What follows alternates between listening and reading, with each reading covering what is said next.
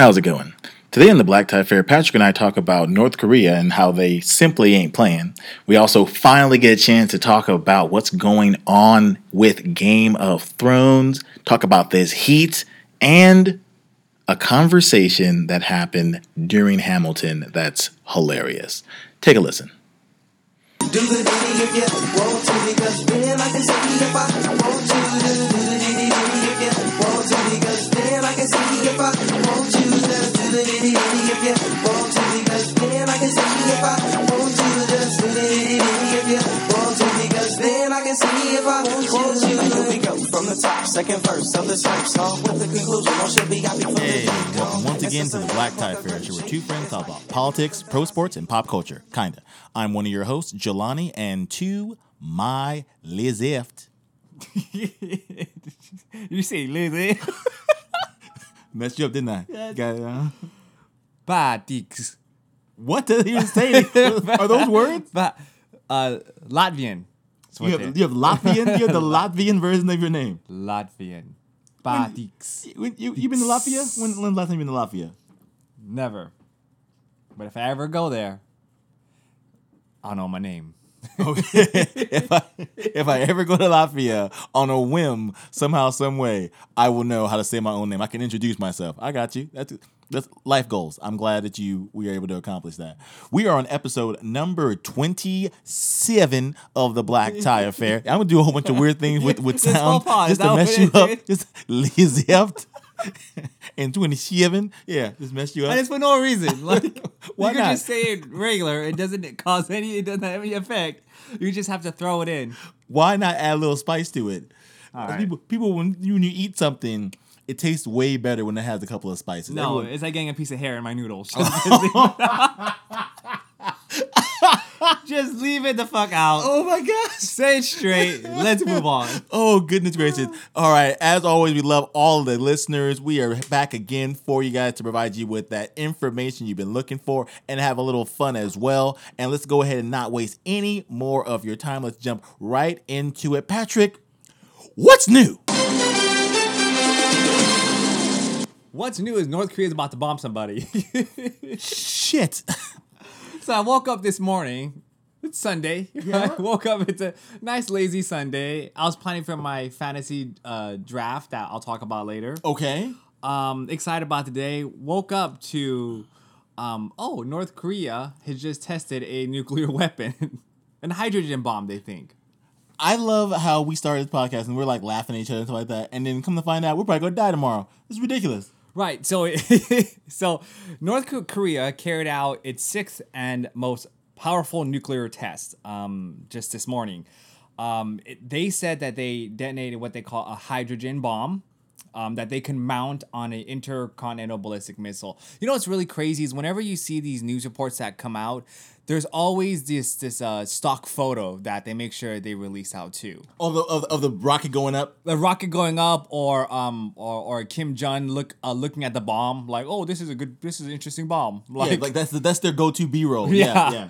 But so apparently, this bomb they now say they can mount on an intercontinental ballistic missile, and that they can launch this bomb, and they can reach as close as, they always talk about Guam. Earlier in the week, they actually shot a missile over Japan. Yes. I don't know if you heard that.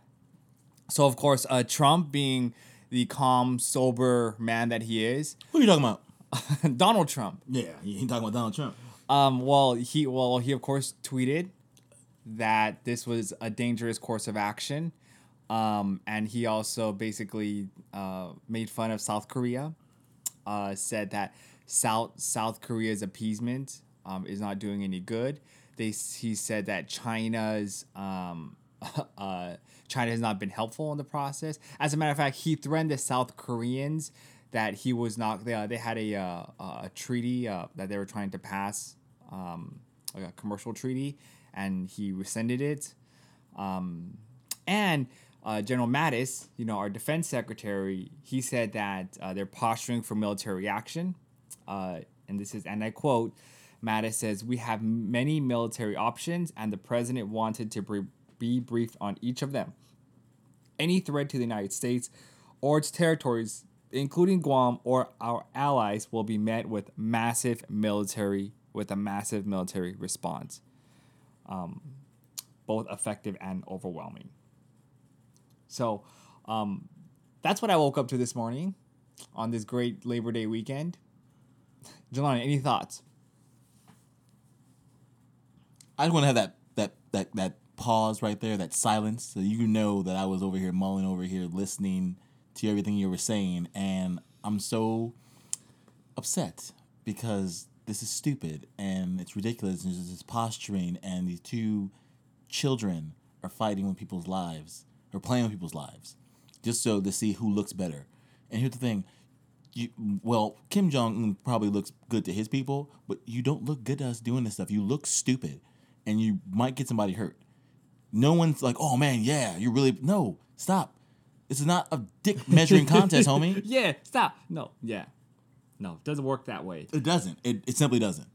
And so there, again, we talk about North Korea a lot. We talk about the military action. We talked about North Korea last week. There is no real awesome decision. There's no right answer to this. But clearly it doesn't help to saber rattle and to elevate North Korea, because that's what you do. Exactly. And on top of that, then you sit there and say, oh, our two closest allies that are in connection to North Korea, Right. well, let's go ahead and talk about how stupid they are too. Yeah. That's good. Yeah, do that. That's Yeah. a great idea. Oh, South Korea, you suck. China, you suck.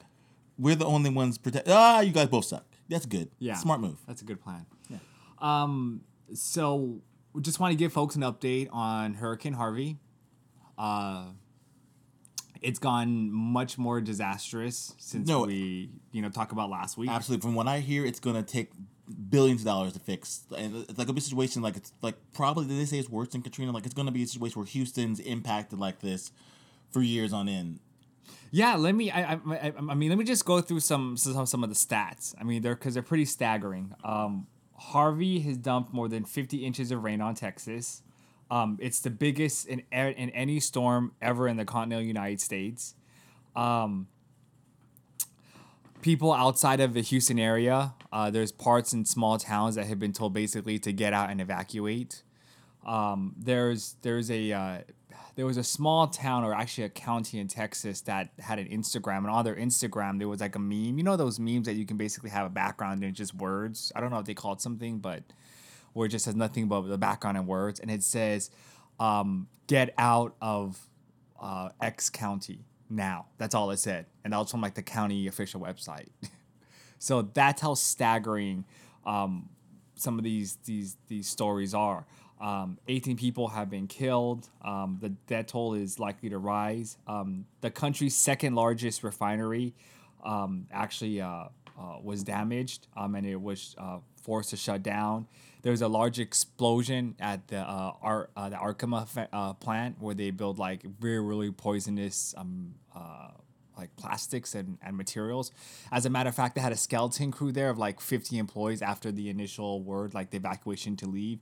They told these 50 employees get out. So they left, basically just left the factory to itself, and they basically cleared about a mile and a half radius around, saying don't go near it. And there was a couple explosions that happened there. So all these things are happening around Houston because once the water resides, right, and the waters go down, then you actually really see the devastation. I mean, you really don't. I mean, there's some parts of like Texas, like in Beaumont, Texas, where it's still like water's either rising because levees have broken or levees have overflowed, reservoirs have overflowed. It's pretty damn awful. As a matter of fact, Jelani, I don't know if you know, but we actually have friends of ours that were down there. I'm not going to say their names, but they actually posted on Instagram and Facebook their house getting flooded. I don't know if you saw it. I don't think I did see that. I might have missed that. So, I mean, it was like she posted on Facebook, my house is, the water is flooding. And I swear it's like one of those hundreds of other videos that you see of people posting of them just water, just a street with just water flowing. And then she posted that they ended up at a shelter and they took a photo of themselves and their kids at the shelter. Oh my God. I mean, literally, it's like it's like the house is gone. Yeah. They put up a GoFundMe and they raised like $8,000. Okay. In monies. But I mean, it's devastating to appreciate kind of the devastation of it all.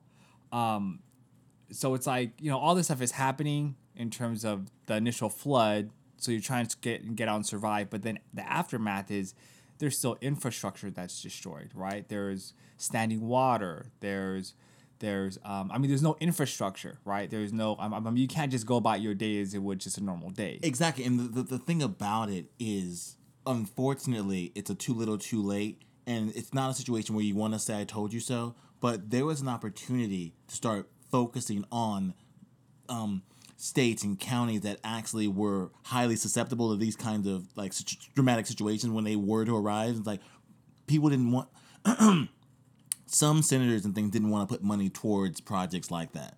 I heard the situation where like, oh no, we don't want to put money towards that. That's a waste of time. That's pork. And this is when Obama was in office. Like, no, let's go ahead and put money towards here and here. Like, no, we're not having any of that. And that situation where when you needed to have those sewer lines or what have you, so that situation where the water had some place to go, it had no place to go. And so you bring up a good point is what's the government's responsibility and role going forward, right? And now what is the government's responsibility in trying to recover and trying to, rebuild this area? So FEMA takes control. So FEMA is the Federal Emergency Management Administration. Their job is to go into areas such as this, disaster areas, and basically inject some organization, inject coordination into this disaster relief area. Once an area has been deemed as a federal emergency, FEMA takes over. FEMA kind of coordinates everything going forward, and the federal government now absorbs basically the costs of the cleanup. So FEMA has taken over, but it's not as easy as people think. This will take, as people are saying and alluding to, it'll take years for the city and the area to even come remotely close to what they were before this. Parts of Katrina, the South, New Orleans, are still barely starting to even see some semblance of what they had back before Katrina hit. Hurricane Sandy in New Jersey. This is going to take a very, very long time. But I want you to kind of get an understanding from kind of an explanation of what the steps are going forward and how difficult and how challenging this recovery effort will be. I have a clip from Pod Save America.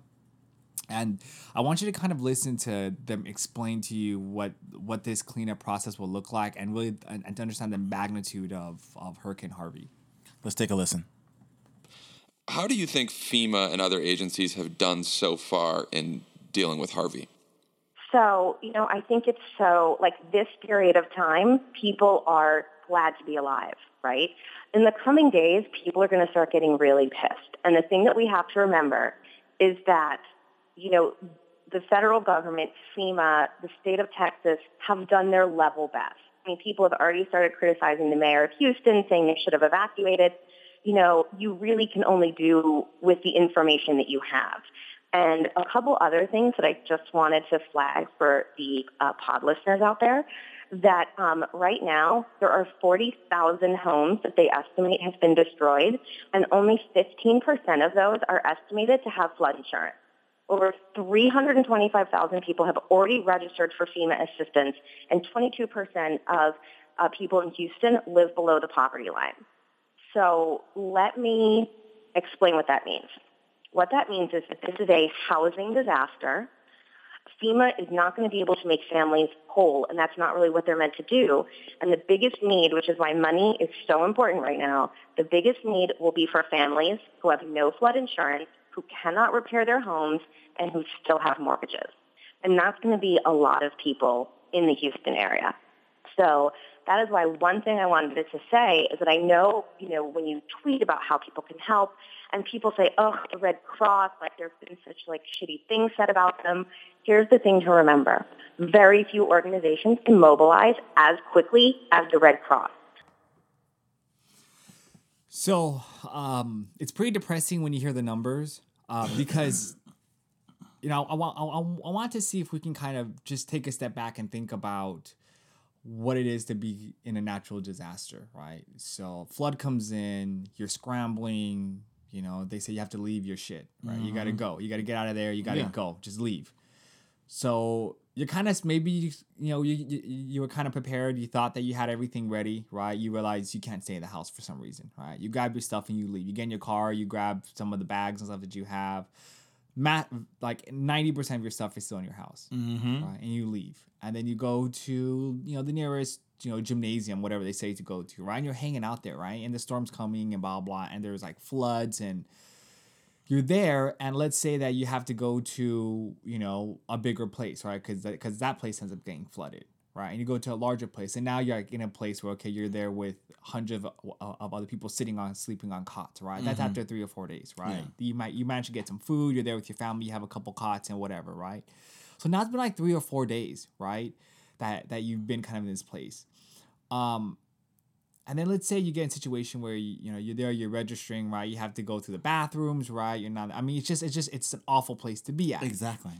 So fast forward, you go home. You have the opportunity to go home, right? Let's say, hey, we have clearance. You're able to go back to your house. The flood waters have gone, but there's still there's still a devastation everywhere, right? You get into your house, and it's like a fucking disaster. Exactly. Of course it would be. It's like flooded. You know, there's water maybe a foot high still. You're rummaging through stuff. There's water damage everywhere. There's water damage everywhere, right? I mean, it's awful, right? And that's, let's say, day 4, maybe. Like, what happens in the meanwhile? What about work? Yeah. What about your kids' school? Yeah. What about, like, your normal fucking life? Yeah, like life has been up, like basically turned upside down. Yeah. Like this is like where do you drive? Work with your car. How do you get to Is work even still available? Is work there? Is work there? Yeah. Like roads are closed still. Like how do you even begin to function and process through that? And that's only like the first 3-4 days. And then let's say even after that's taken care of, right? Like 80% of people don't have flood insurance there. 80% don't have flood insurance. Like, what happens to your house? What happens to that economy? What happens to does it get foreclosed? All these huge things happen. Like you said, your job might not even fucking be there. Your work may not, like, if you work in a factory where they have shut down, like, what do you do for jobs? Like, we have yet to understand the magnitude of what this disaster will cause. Yeah. This is just what we see at the surface level. Exactly. Like same thing with Katrina. It was a situation where we weren't able to see what really was the impact until months later, and then really honestly years later when he's like, hey, this is what happened, and the rebuilding kind of slowly started taking place. But it's rough, and it's sad because like a lot of people people know people everywhere, but I'm like people close to us, like you said, are affected by this too. So it's like, dang. People will just leave the area. You were just like, I'm not moving back into this fucking place. I'm just gone. I'm gone. Right? And like, what if you're like really like poor, or you're just low income? Like you have nothing. Yeah. Some of these people, they live in these like far-flung places in rural areas of Texas. Like, fuck, man. Like, what happens to your life? Who helps you at that point? Exactly. So this is estimated to cost over $120 billion. Easily, because Katrina was about $100 billion. The federal government has already started. Trump has asked for Congress to pass $8 billion of immediate funding for this disaster. But it's pretty fucking awful. But that's kind of the update with what's going on with Harvey. Again, there's plenty of organizations out there that will accept money and donations. What some people are saying is, you should, if you're gonna make a donation, you should do it in like that kind of a 3-organization cocktail. Like, one is for like the American Red Cross, right? Because they're the first boots on the ground. 2, you should donate to like a local organization, because the local organizations know the area, they have the ability to take that money, use it immediately. And then the third one is, for those who would want to, like animal organizations and shelters. Those are folks, I think, like there was estimated in Katrina, like 150,000 animals died. Oh, wow. So do what you will with the donation, but it's pretty fucking awful. The images are just devastating. But we'll see how we tread through it. Yeah. What's up next? Some more happy news, obviously. Yeah, some exciting news. We're going to talk about the debt ceiling. Yay! As the next weeks as Congress starts coming back next week and legislation back to work, getting back to work, and policy and legislation starts making its way through, I'm going to start trying to highlight some of these big issues. And I think that's important people take this in kind of bite-sized pieces. So the first biggest thing I want to talk about is the debt ceiling. Okay. So I want to try to, the goal of me doing this is try to have people understand this really simple process, and try not to get bogged down with the rhetoric, but just have a basic understanding of what the debt ceiling is. So when people start talking about it, you have a pretty good sense. So let me just start right from the beginning. By September 29th, unless Trump and Congress pass a law raising the U.S. debt limit, which is a legal cap on how much the U.S. government is allowed to borrow, the Treasury Department will soon run out of money to pay its bill, triggering the first in modern U.S. history default that threatens to turn the world economy on its head. Quite honestly, a default would crack the world's faith and confidence in the U.S.'s economy and credibility to pay its bills and repay its loan. And the notion of the full faith and credit of the United States will forever be tarnished. That is not a hyperbolic statement. It is just true fact. One thing that I want folks to understand, if you know anything about basic economics, and I don't really know much about economics, but I know the basics, is that it is based upon faith. Economies and the world markets based upon the belief that something will happen. Okay, that's why the market doesn't like insecurity, right? They don't like things when things are volatile. They want to know when shit happens. When you say the credit of the United States, it is unmatched. I mean, it's undisputed. Defaulting and not raising the debt ceiling would hinder and forever tarnish that credibility. Okay. So now the first part of the debt ceiling is it all kind of starts with the budget. Okay, and I want to just say the Congress has to pass the budget, okay, and then the president signs it, okay. But I'm gonna leave it right there because I'm gonna let you listen to some audio, okay, that will go into a little bit better detail and explain to you how from that budget process how the debt ceiling is involved. Got it? My body is ready. Let's listen. So Congress decides what it wants: bridges, tanks, buildings, courts, robots on Mars, robots on Earth, national parks, whatever, and approves a budget with that stuff in it. Once approved, the president is required by law to spend the money Congress listed in the budget and pay for it using the taxes that Congress set. As long as more taxes come in than spending goes out, everything is fine, but almost always Congress puts more stuff in the budget than they cover with taxes, which means that the president must borrow money to cover the difference. In most countries, the story ends here because if their legislatures approve more spending than they have income, they've also implicitly approved the necessary borrowing, but not in America. Here, Congress also limits the total amount of debt the United States can have. A debt limit sounds like a good idea until you see the real-world consequences of these two branches of government interacting. As the total amount borrowed gets closer to the limit, Congress usually points to the president and acts shocked that his reckless spending has brought us so close to the debt limit that they, reasonable, prudent Congress, have set. And while it's technically correct that the president has borrowed this money, Congress has forced him to do it by approving a budget that the president is legally obligated to spend without also approving the necessary taxes to cover that spending. So the debt limit fight is essentially the government version of the playground favorite, Stop Hitting Yourself, except with added terror for everyone watching. For it's important to note that debt limit is not about future spending. It's not a credit card on which the limit will be raised so a crazy government party can be thrown. The debt limit is about paying bills already incurred. For example, the government hires a company to repave a federal highway. But if the US is at the debt limit when the company asks to be paid after the work has been done, the government can't. This shakes trust in the US, and since large parts of the global economy depend on the dollar being trustworthy, messing with that trust is a big deal. But there is a way out. Congress can raise the debt limit, and because of the aforementioned terror, they always have. So, if not raising the debt ceiling is potentially disastrous and the solution is simple and always taken in the end, why does this debate last months? Because politics. Because politics. That's absolutely right. That's why it's in there. So that kind of explained things a bit. I think it was really good. That's like a situation where you can put that in schools and have children like watch that.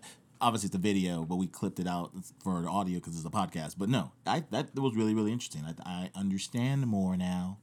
So the concern we all have is that once the government goes into is not able to pay its bills anymore, then that'll cause world economies to shudder. I don't know what's going to happen. September 29th is looming. It's a few weeks away. And Congress has to get this done and passed. There's a slight silver lining to the whole Harvey hurricane, is that folks are saying right now, because of the funding required for Hurricane Harvey and the massive federal efforts it will require, there's no way that they will allow the federal government to be shut down because of Hurricane Harvey relief efforts.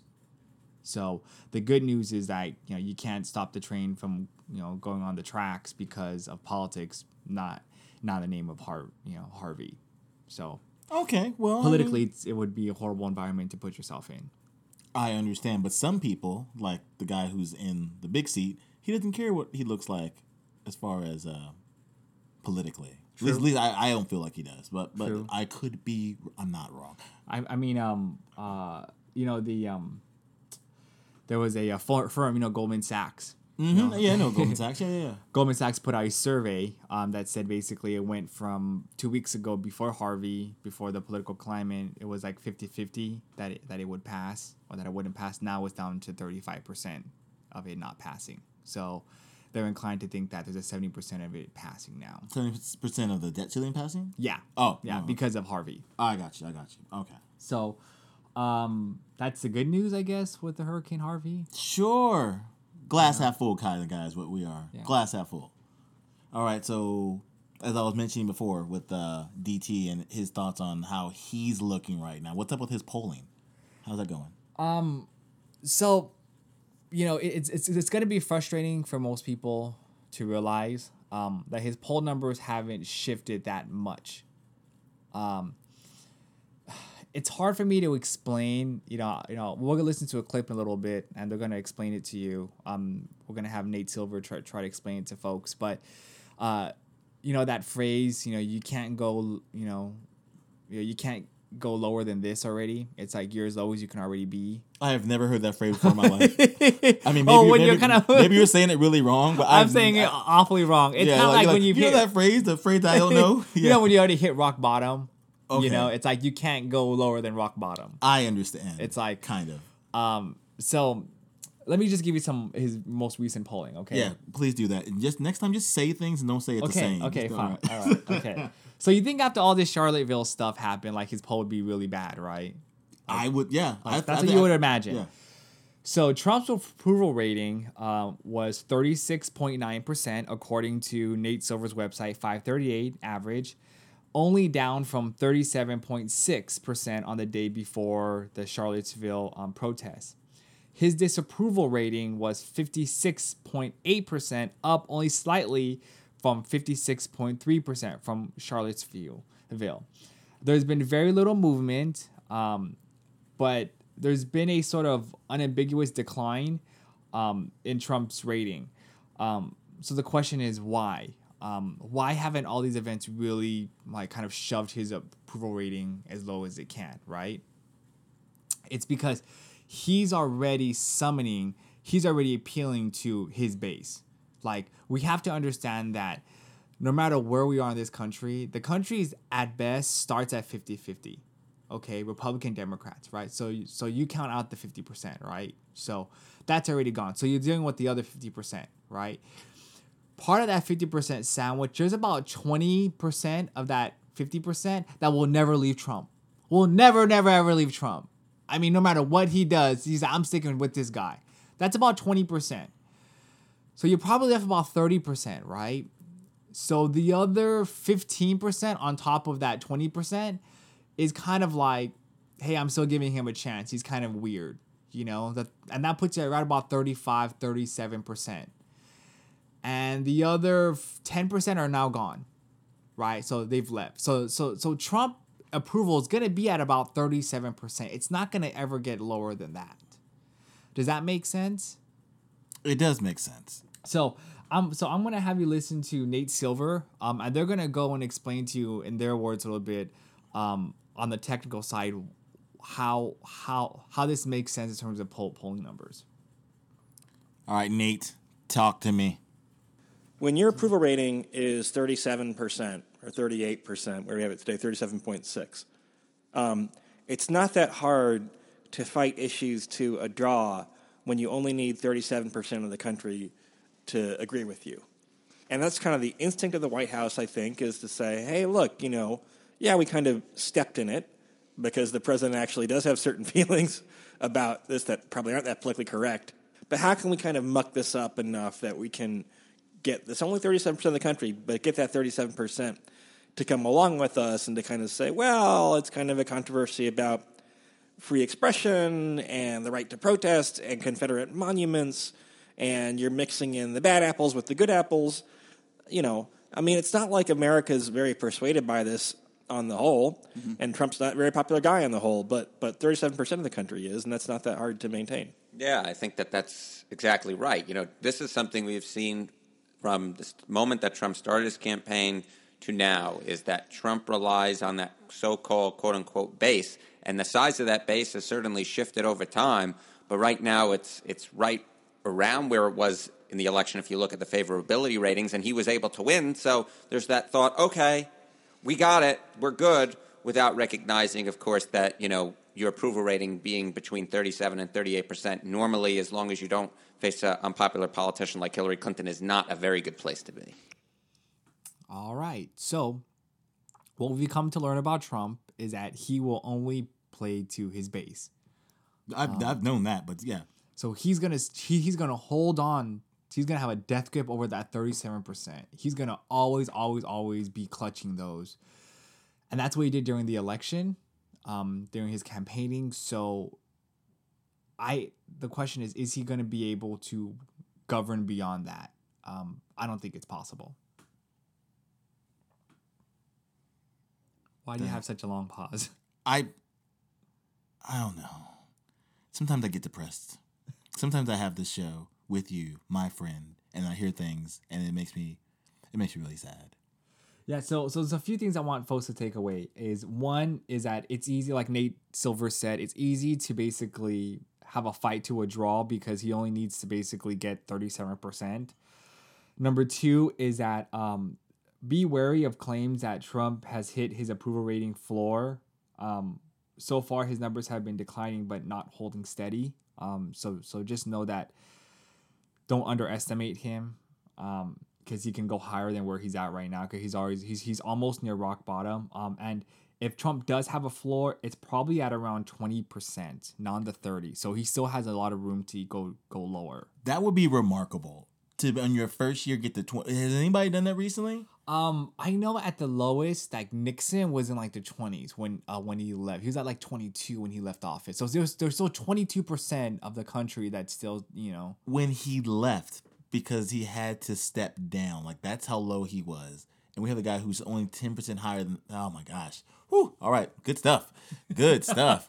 Exciting. Yay. Yay news. Yay news. Fantastic. Let's pump the brakes on that and move on into our next segment. Let's do something a little more fun. Let's go ahead and jump into that weekend wrap up.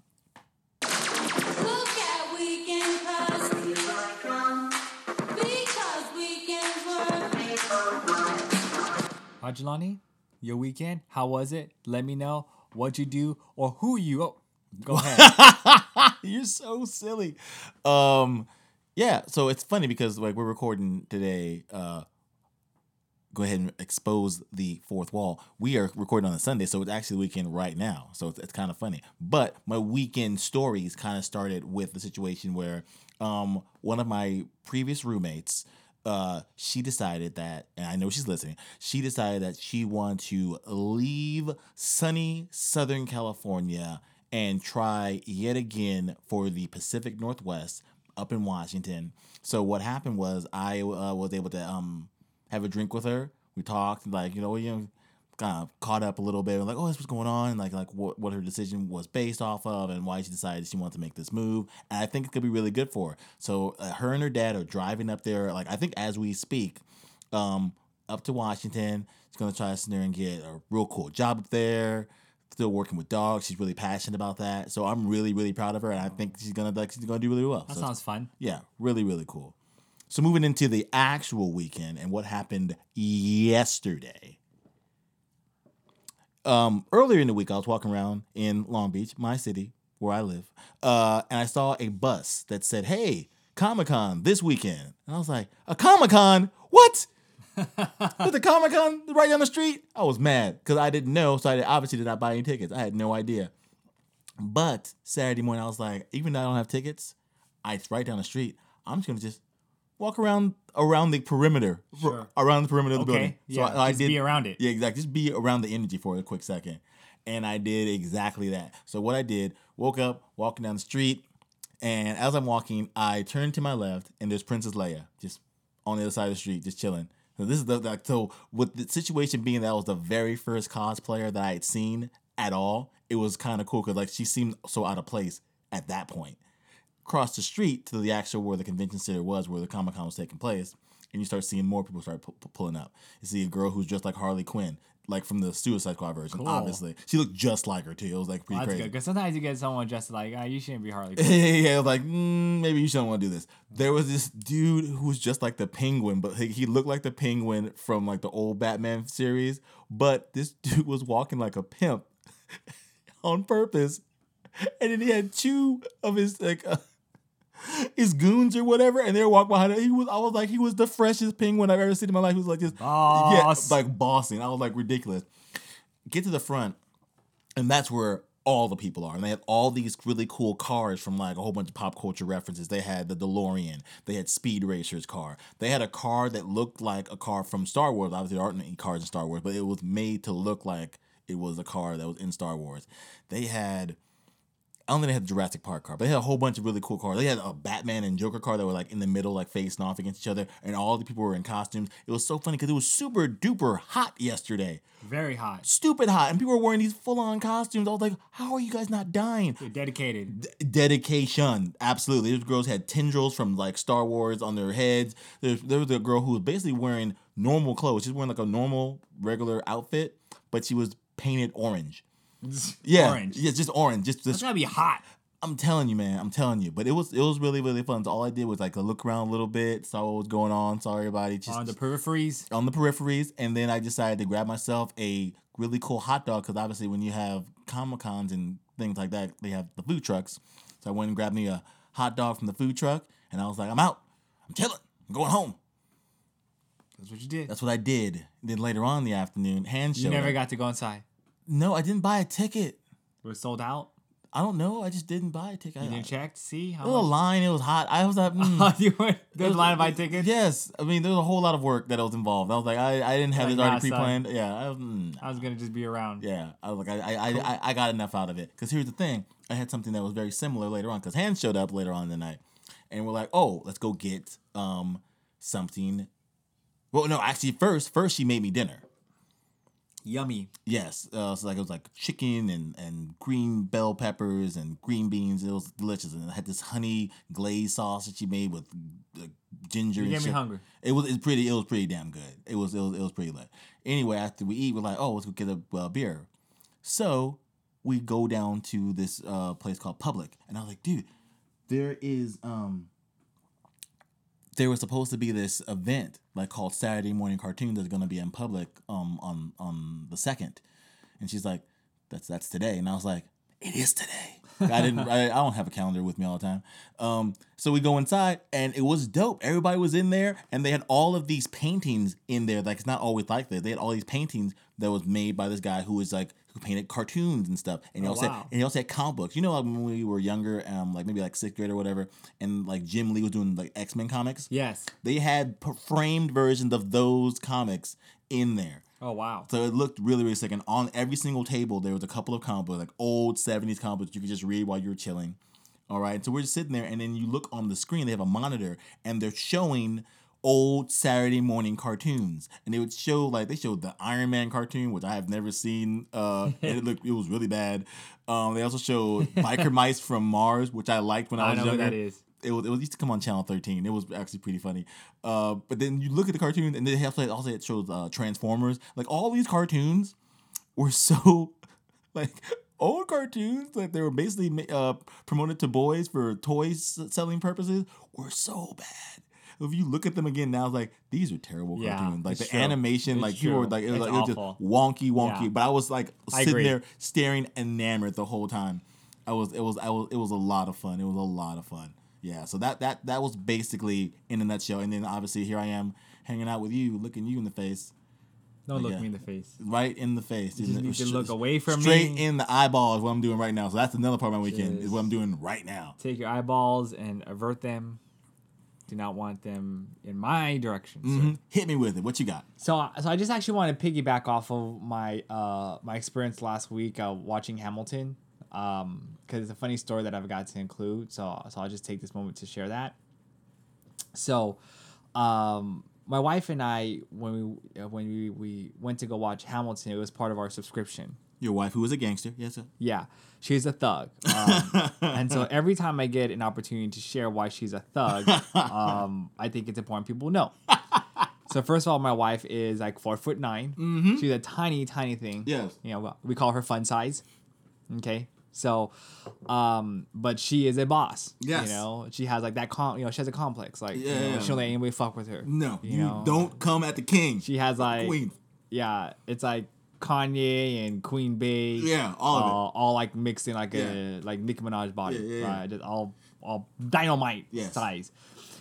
Anyways, so when you buy the subscription, you purchase that seat, right? And so every show, the people next to you are pretty much going to be the same people. It's like season pass holders, right? Y'all sit in the same seats. So basically like a little family because y'all know each other almost. Yes, but I mean, we didn't take time to know the people there. You know, sometimes they sell the tickets too, and so or they give them to friends and family, so they're not always there. But generally, yes, it's always going to be the same people. Okay. So there's two girls next to us that were ridiculously loud, like in 2 or 3 of the shows that we had watched, to a point where one of the last shows my wife actually like left right before the very end of the show because she just cannot stand their cackling anymore. She was so pissed off at them, right? And so before this show started, my wife and I, we had a game plan. She was like, honey, I hope those girls aren't there tonight. And I said, they're probably going to be because it's like the last show and it's fucking Hamilton. Yeah. So they're probably going to be there. She's like, oh, I'm going to have to say something. I'm like, you should fucking say something. Before the show even fucking starts, lay some ground rules. Mm-hmm. Like, lay some ground rules. Bitches, look, you better not fucking ruin this show, and preempt that shit. That shit, right? Because last time they were drinking and they're like, like just wild. Just the best I can explain is like Valley Girls, and like the bitches know like every single fucking song that comes on, so they be like singing it. It's like, bitch, I don't fucking pay for you. I pay for them. So, anyways, we're game planning this. We arrived there that night. We arrived to our seats. The girls haven't shown up yet, right? My wife actually decides to walk over to the girls the row in front of us. The row and approach 2 of the girls who's sitting right in front of us, right? And decides to collaborate with them. My wife starts to warn them and says, I don't mean to be that bitch, but there are some girls who sit basically behind you that are probably going to be really loud. See, my husband and I are subscribers to this show. And the last 2 or 3 times, the girls were very loud. They were very obnoxious. And so this is Hamilton tonight. So we've been waiting 1.5 years to see this show. If I say something, will you girls back me up if, that happens? And the girls were like, "Oh hell yeah, Ha! no, this is Hamilton. Yeah. I'm not having that shit." And Yeah. my wife's like, "Okay, good," because I didn't want to sound like I'm that asshole alone. If because they're loud, but they'd be like basically yelling in your ear because you're directly in front of them. They're next to us, but they're directly in front of you. I have a photo of my wife like trying to scheme this, right? So my wife goes back and sits back down. I'm like, "What'd you tell them?" And my wife says, "Well, I got some backup." And I said, "Okay." The girls come by. They actually arrive and Of they course. sit down. Uh-huh. And I'm like, "Oh my god, here it fucking comes, right?" And then I asked my wife, I was like, "Hey, do you want to switch seats? So you don't have to be directly next to them." Yeah. My wife goes, No, I got this. Ooh. Oh. Okay. Right? Hamilton fucking comes out. Yeah. Not one fucking syllable come out. The girl next to us was like, oh my god, it's so exciting. The girl who my wife just co-opted, who was sitting in front of him, she immediately turns around and says, "No." She says, "No. That will not be happening tonight." And this girl was also a little person, Jelani. She turns, she goes, "This will not be happening tonight. I paid a lot of money to be here. I am not going to hear you. That's not happening tonight." The girls were fucking shocked. They did not know what to fucking say. They were just like, "Oh my god, I'm so sorry." And she's like, "No, you will not. That will not happen tonight." Turned back fucking around. My wife looked at the girl to the side and didn't have to say a fucking word. And guess what, Jelani? They did not fucking make another fucking peep the whole fucking show. I felt kind of bad because as the show was progressing, the girls next to us, they literally were trying to contain themselves by putting their hands over their mouth. Like literally, like physically trying to like literally, like it looked like they were about to fucking explode. But because they didn't want to get, beat up, we had they kept quiet. My wife and I had a great time. Fucking love Hamilton again. Want to promote that. But that was part of my story that I left out last week, Jelani. That was very entertaining. I'm glad that you shared that part with me. Yeah, it's a funny fucking story. It was amazing. I love that. Also, it's weird that those girls were so excited about something that they couldn't contain themselves to. They were like physically, like they were fucking dying, Jelani. Yeah, physically. That's really, really weird. I mean, like she had like a physical reaction to not being able to fucking sing. How strange is that? Oh It's my! like so weird. I was like, It literally was like, "Oh my god, I want to say something so bad. I can't." What is her problem? Oh gosh. All right, let's go ahead and move into the next segment. That was great. Let's go jump into them pros in different area codes.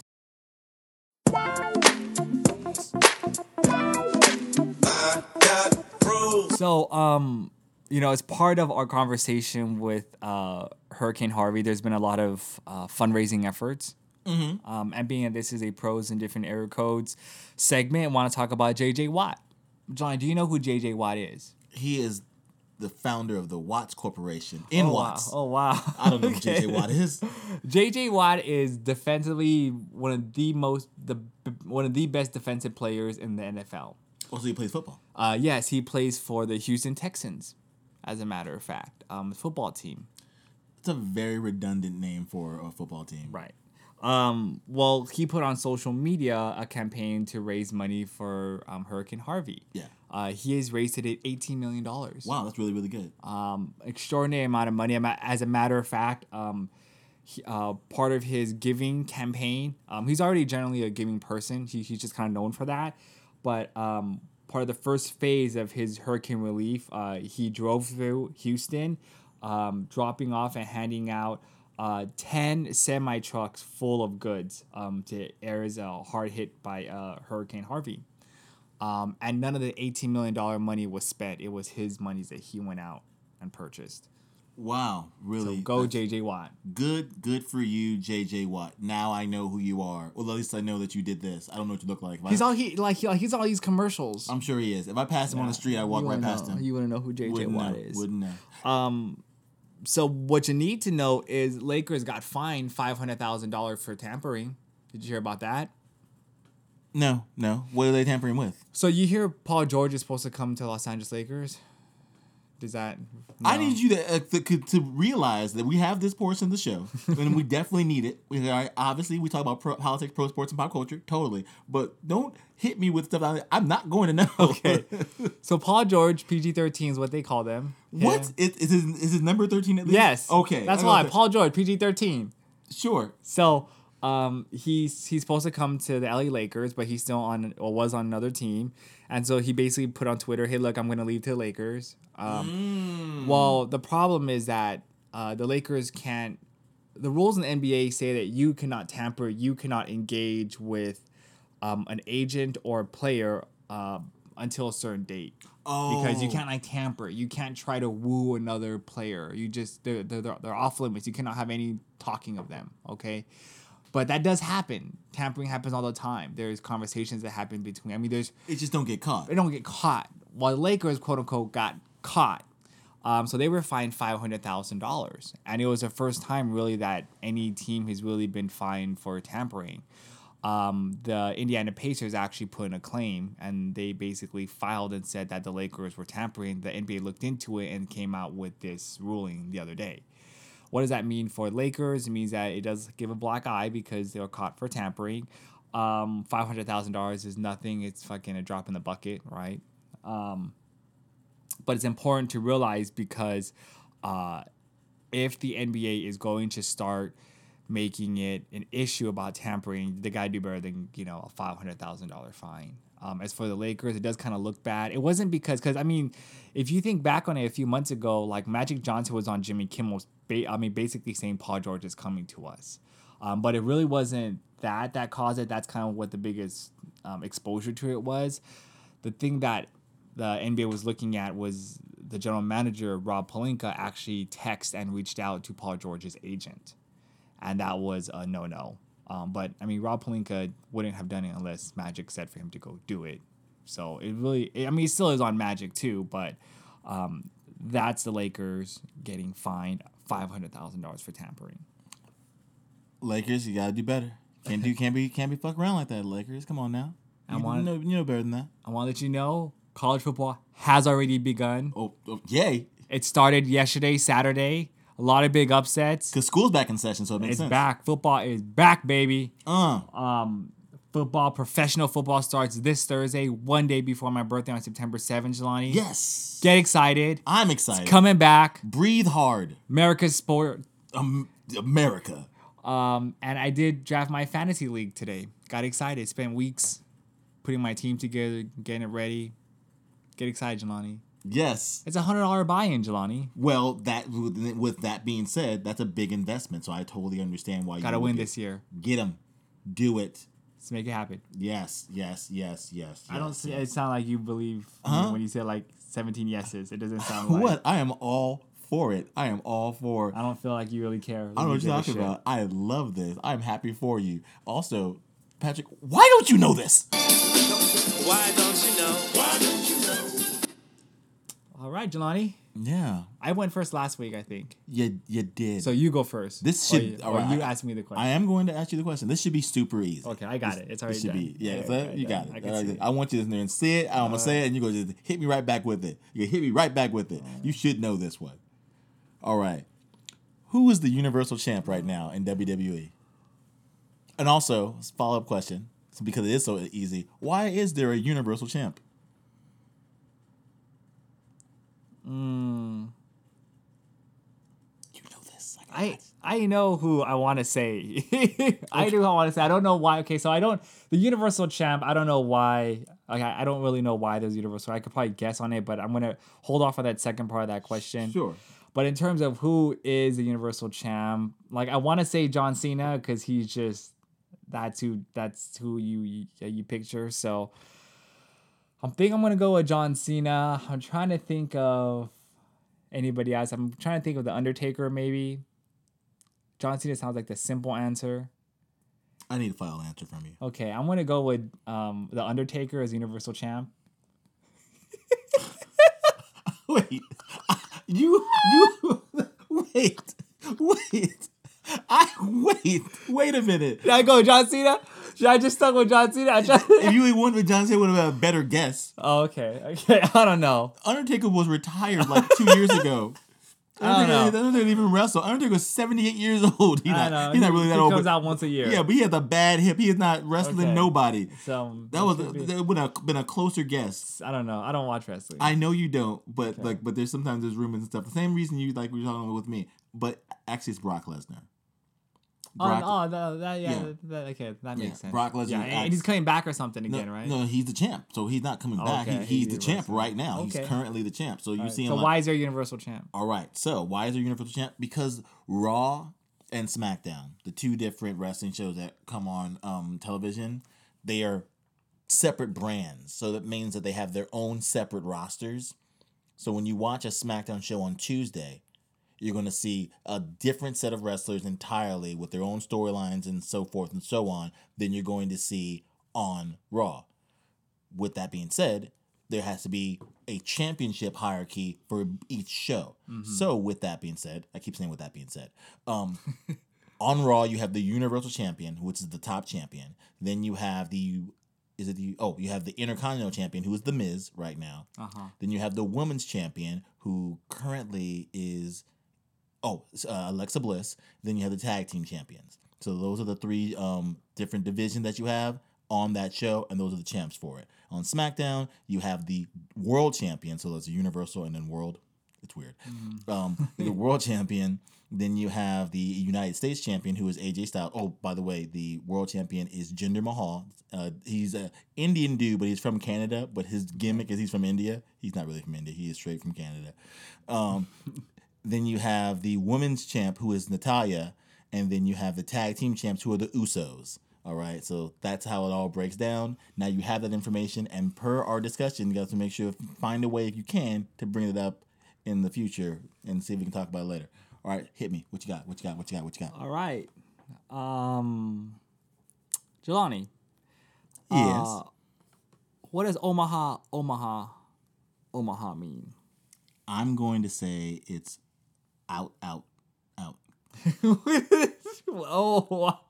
No, wait. Okay, so I just want to let people know what we're looking at. What- Jelani's staring me right in the eye, and he says with full conviction, out. That's what it means. Well, so wait. Let me get some more. offer clarity, please. I'm gonna a little more texture to it. Well, I'm thinking that this is obviously like the O, like it's an O for military speak, because because if you were to say Sierra, Hotel, India, Echo, Lima, Delta, it'd be Shield. So I'm thinking that Omaha is just OO or out. I'm trying to say what you would have to be, because it's Omaha, it would be OO. So I'm like, Of course, it would like. I'm just saying, I'm trying to figure out what you'd be trying to do code for. Like Omaha. It's like, Does it help you if it tell you what sport? it's a sport? That guy tell you what that was I thought it had sport? to do with military stuff. No. Omaha has to do with a sport? Yeah. Is it football? Yeah, do with football. Okay, so it's a. Okay, all right. Let me throw you a lifeline. Is it like offense? I don't know. Is it double offense? Double offense. Oh. Hold on, Omaha. Is it with a set hike? Omaha? Okay, so it is a I don't know where to begin. There's so many. Wait, and the quarterback who says it all the time, isn't It there? does a quarterback. A good. A Is it quarterback. Troy said it, Aikman or and somebody? it's not Troy Aikman. Is it Cecil Fielder? I don't know any other football Cecil player. Fielder is a baseball player. Okay. Is not a football player. It's not A-Rod. It's not him. No, it's not A-Rod. He plays different sport. But okay, Omaha is like a call sign that quarterbacks would do. Specifically, it's Peyton Manning. That's the guy. That's the guy. He would known as saying Omaha. It's renowned in football because before the ball is hiked, okay, before the ball is going into action, the quarterback stands behind the player, and before the ball is given to him, they'll try to trick the defense. And oftentimes they will trick the defense by yelling out certain cries. And he was notoriously known for tricking defenses because he would yell Omaha, Omaha, Omaha. So Manning, now when they talk about doing trick plays and call signs and yelling and trying to trick the defense. When they say Omaha, Omaha, Omaha, that's kind of a reference to Peyton Manning's notorious Omaha, Omaha, Omaha, because he's tricked many defensive players in their calls because they got tricked by him calling out signs. So would the Omaha always mean something different? Is that how he tricked you? It depends. Yeah, the Omaha would mean either I'm running a different play or I'm speeding up the play. Or we're changing, and so it would also be dependent upon the way he said Omaha. It was like Omaha, Omaha, Omaha, or Omaha, Omaha, Omaha. There'd be different tenors and cadences to it. So he was like a wind talker. I see what's going on here. I don't know what a wind talker is, but there are people I who don't think wind talker. If you look at he was a synonyms, wind, you never. I don't think you see. He was a wind talker. I don't think you see Peyton Manning and wind talker. He spoke with the wind. I see what happened. Same. Yeah, he spoke with the wind. That makes sense. Okay. That's what Omaha, Omaha, Omaha is. Well, now I know things and you know things, and that's clever. I'm glad you gave me that context because by itself, it sounded like you said the state twice. I'm like, okay, that's fine. Or not state, city. Omaha, Nebraska? Yeah, there you go. Anyway, let's go ahead and move on to our next segment. We've been waiting for this one. Let's go ahead and jump into that Dirty Pop. Dirty Pop, baby, you can't stop. So, I saw the Game of Thrones. How did you like it? I liked it a lot. I enjoyed it. It was, it was really good. You sound very depressed. You sound very because it's gonna be 2 years before I see it again. That's why I'm depressed. When's it coming back in July? Apparently 2019. Yeah, it's coming back 2019. That's silly. So did you learn anything from the Game of Thrones finale? I learned that Littlefinger he got to go. That's what I learned. I learned that. Okay. So Daenerys and Jon Snow. Oh yeah. It's his aunt. Yeah. Right, so Daenerys is the auntie of Jon Snow, but Correct. This show is not being in, was incestuous relationships is not new to the show. No, and in fact, to break it down, and here's the thing, it's been long enough. If you didn't see it, I'm sorry. It's been long enough. Oh yeah, this spoilers all day. Exactly. Go ahead, talk about it. Yeah. But anyway, no, in the Targaryens, they are typically inbreed anyway. That's what they're known for. Yeah, so it's like that's par for course. So he just basically not knowing it, he was just doing what the family. He's the family business. He was doing the family business and giving his family the business. Yeah, and he's basically the heir to the throne. Correct, but I don't think he really wants it. Like he did it when people follow him, but like here's the thing: people are like, "Oh yeah, well, it's gonna cause a problem between him and Dany if it's revealed that he actually is the actual rightful king."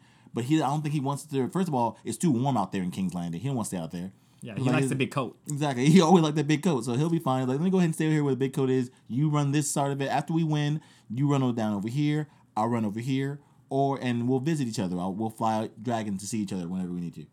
Yeah, that's what they do. Just fly a dragon. Exactly. I don't see there being a problem. Everybody's like, "Oh no, they're gonna have she gonna want the throne from him." I'm like, he don't want that throne. He don't care. Sansa will be up there. Like everybody be cool. All I know is. Well, from one thing that's really important is Sansa is cold, hard steel. She don't give a fuck. Not at all. She's like, I know you loved me. I know you did. Anyway, you got to go. Yeah. You fuck with my whole family. You got to go. I like the ice dragon. Thought that was pretty fucking awesome. That was pretty dope. Yeah, it was kind of sad to see the actual dragon die because I was like, oh, the dragon could get killed pretty easily. And I didn't even think about the fact that they could raise it. I didn't even think about it. You didn't? That's the first thing I thought about. I didn't know how they're going to get down there. I didn't know they had ice chains. They're like, let's go ahead and get these walker chains and pull this thing out of the water. I didn't know they had that. Oh! You mean when the dragon went in the water, like how they're going to tow it out? Yeah, exactly. I was like, ooh, well, that's in that, because he fell in. Yeah, I thought that was pretty awesome. I liked seeing the wall finally come down. Like, that sets up the next, the final episodes. Like, shit. A lot of things that happened in the show were like staples of the show crashing down as a signal that we have basically reached a turning point. Like, there's no turning back now. It's like the wall, which has always been there. Always been there. That's where we thought that John was going to be. Apparently, when the show started, he was just going to live there. His old days there. He's like, nah, I go all kinds of places now.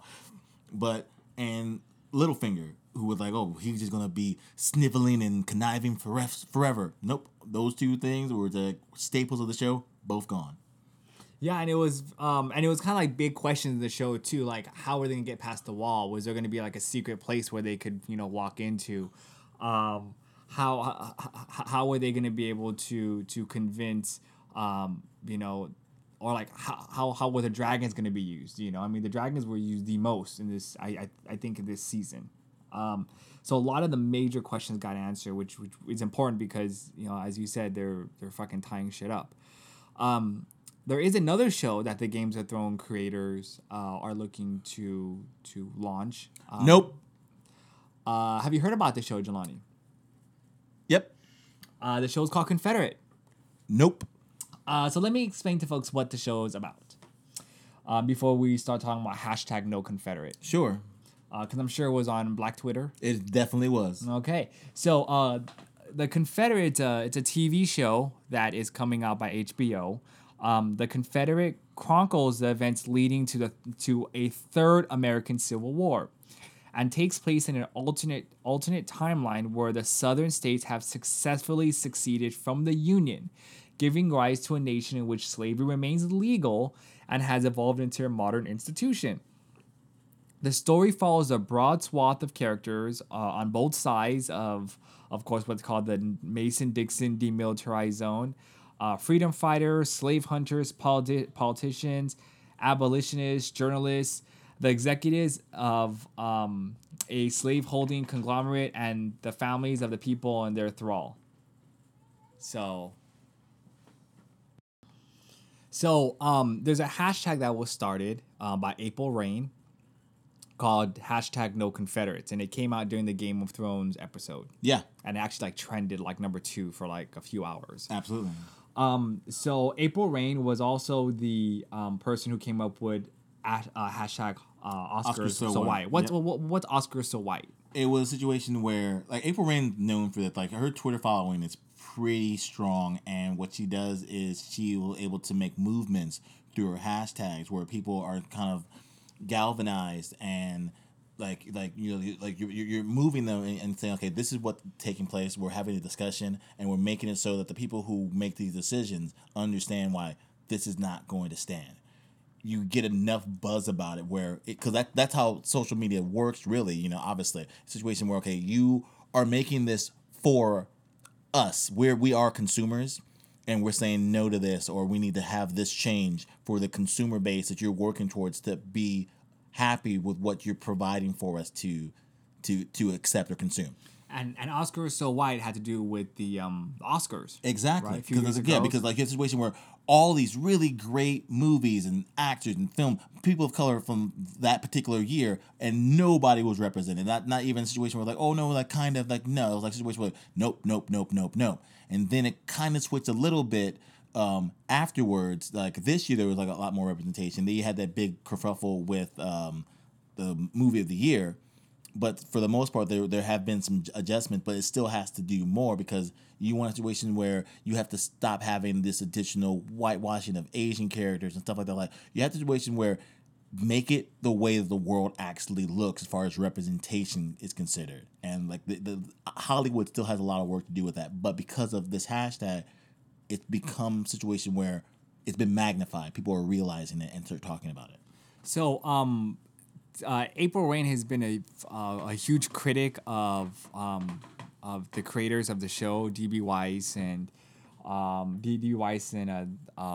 Benioff is the two writers. They said, just as a classic example, Games of Thrones, there has been no ethnics. There's no African American character in that show at all. Any main character? Not any main character, definitely. There's a slave. Right, yeah. right, or the Unsullied, right? There's that one guy, exactly. or the girl advisor. Yeah, and there was also a pirate a couple seasons ago. I didn't even know there was a pirate. Yeah, some random black pirate a couple seasons ago. So she came out and she said, Games of Thrones, what confidence is, she says, and I quote, "What confidence should we have in two gentlemen who can't talk about race on their own show, and they have had 7 seasons to introduce significant characters of color," end quote. Another critic said that the show, talking about Confederate, the show is exploiting black suffering for the purposes of art and entertainment. I have, and I quote, "I have never known David Benioff and D.B. Weiss to ever speak out about black issues like Black Lives Matters or school to prison pipeline, which is our modern day slavery. These white filmmakers who have been silent on the plight of Black America are basically profiting off of Black pain. This show is just something cool that would be given them ratings and accolades, but there's nothing new in their work that has ever shown that they have vested interest in the welfare of Black Americans, end quote. Yeah, and that's the situations like, it's not even an alternative reality, quite honestly. Like, where are you going, like, what were you planning to really show? Because slavery That exists. slavery is bad. It was bad.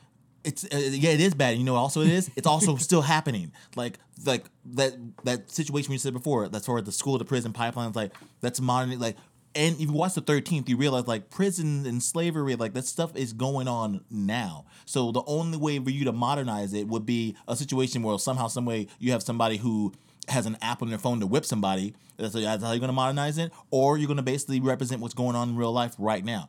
Because there's no other way to say it's an alternate reality. No, I'm not down with that. Right. So we'll see if that show is successful or not. I highly doubt it. I imagine you're not going to watch it. You imagine correctly. All right. Well, I'll let you know how it goes. Because I want to watch it.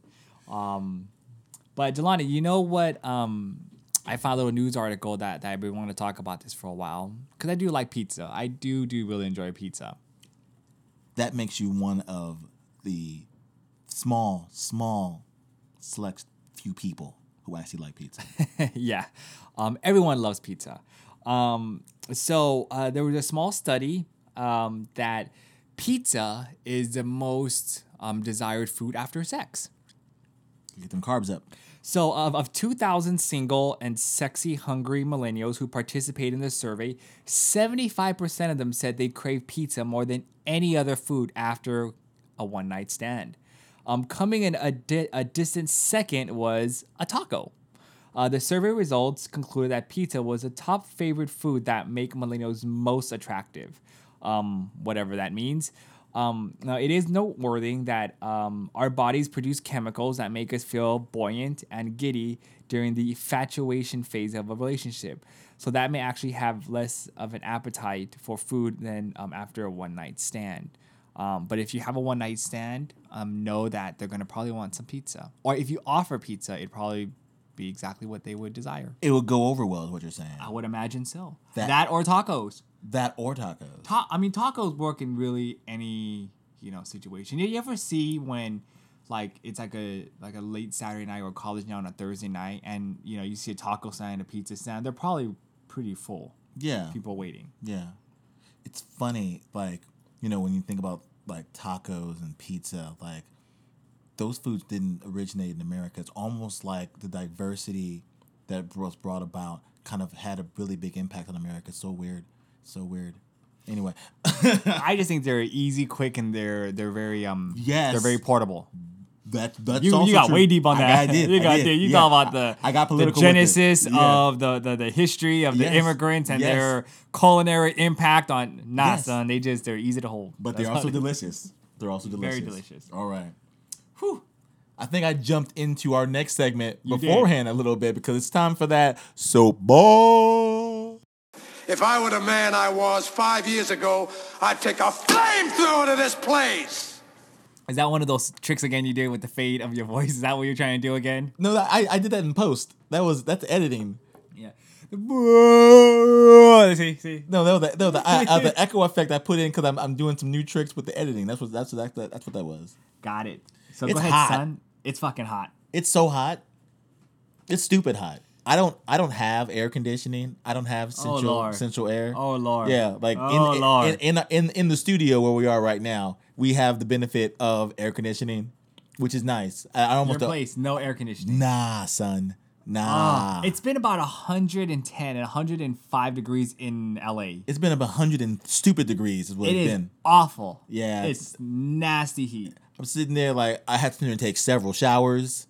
Oh. Like You don't want to do nothing? Yeah, exactly. Yeah, every like hour or so, like I gotta wash my face again. I'm like, let me go ahead and wash my face. Let me get this off of me. It's ridiculous. Now I don't really have a way to fix this heat. Obviously, I am not in control of nature.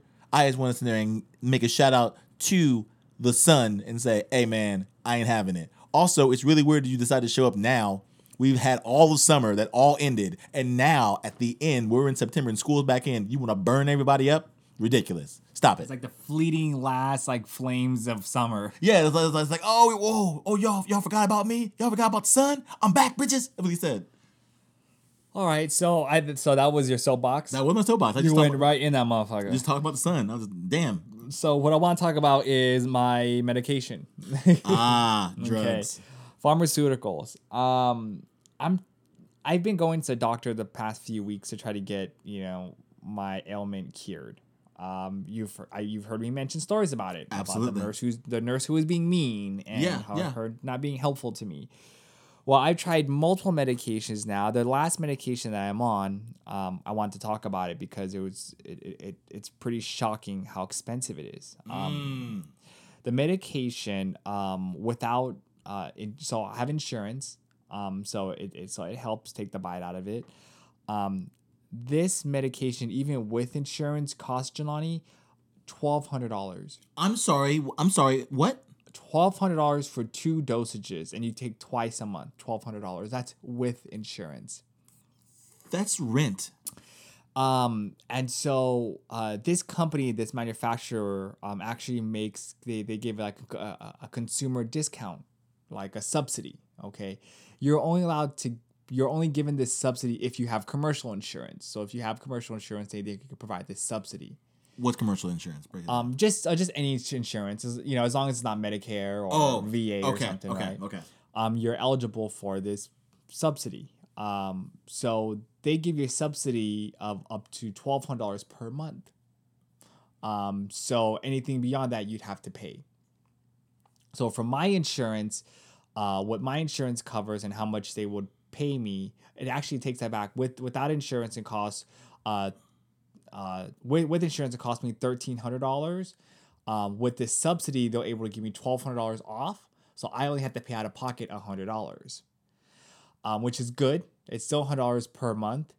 The fucked up thing is if you have Medicare and you do not have private insurance, you will have to pay the full price for this insurance. I mean, for this drug. Full price. You know what the full price retail price is, Jelani? It's already $1,200 for a with subsidy. Insurance. So I mean, all right. So what? $5,000 a month. $5,000 a month for this medication.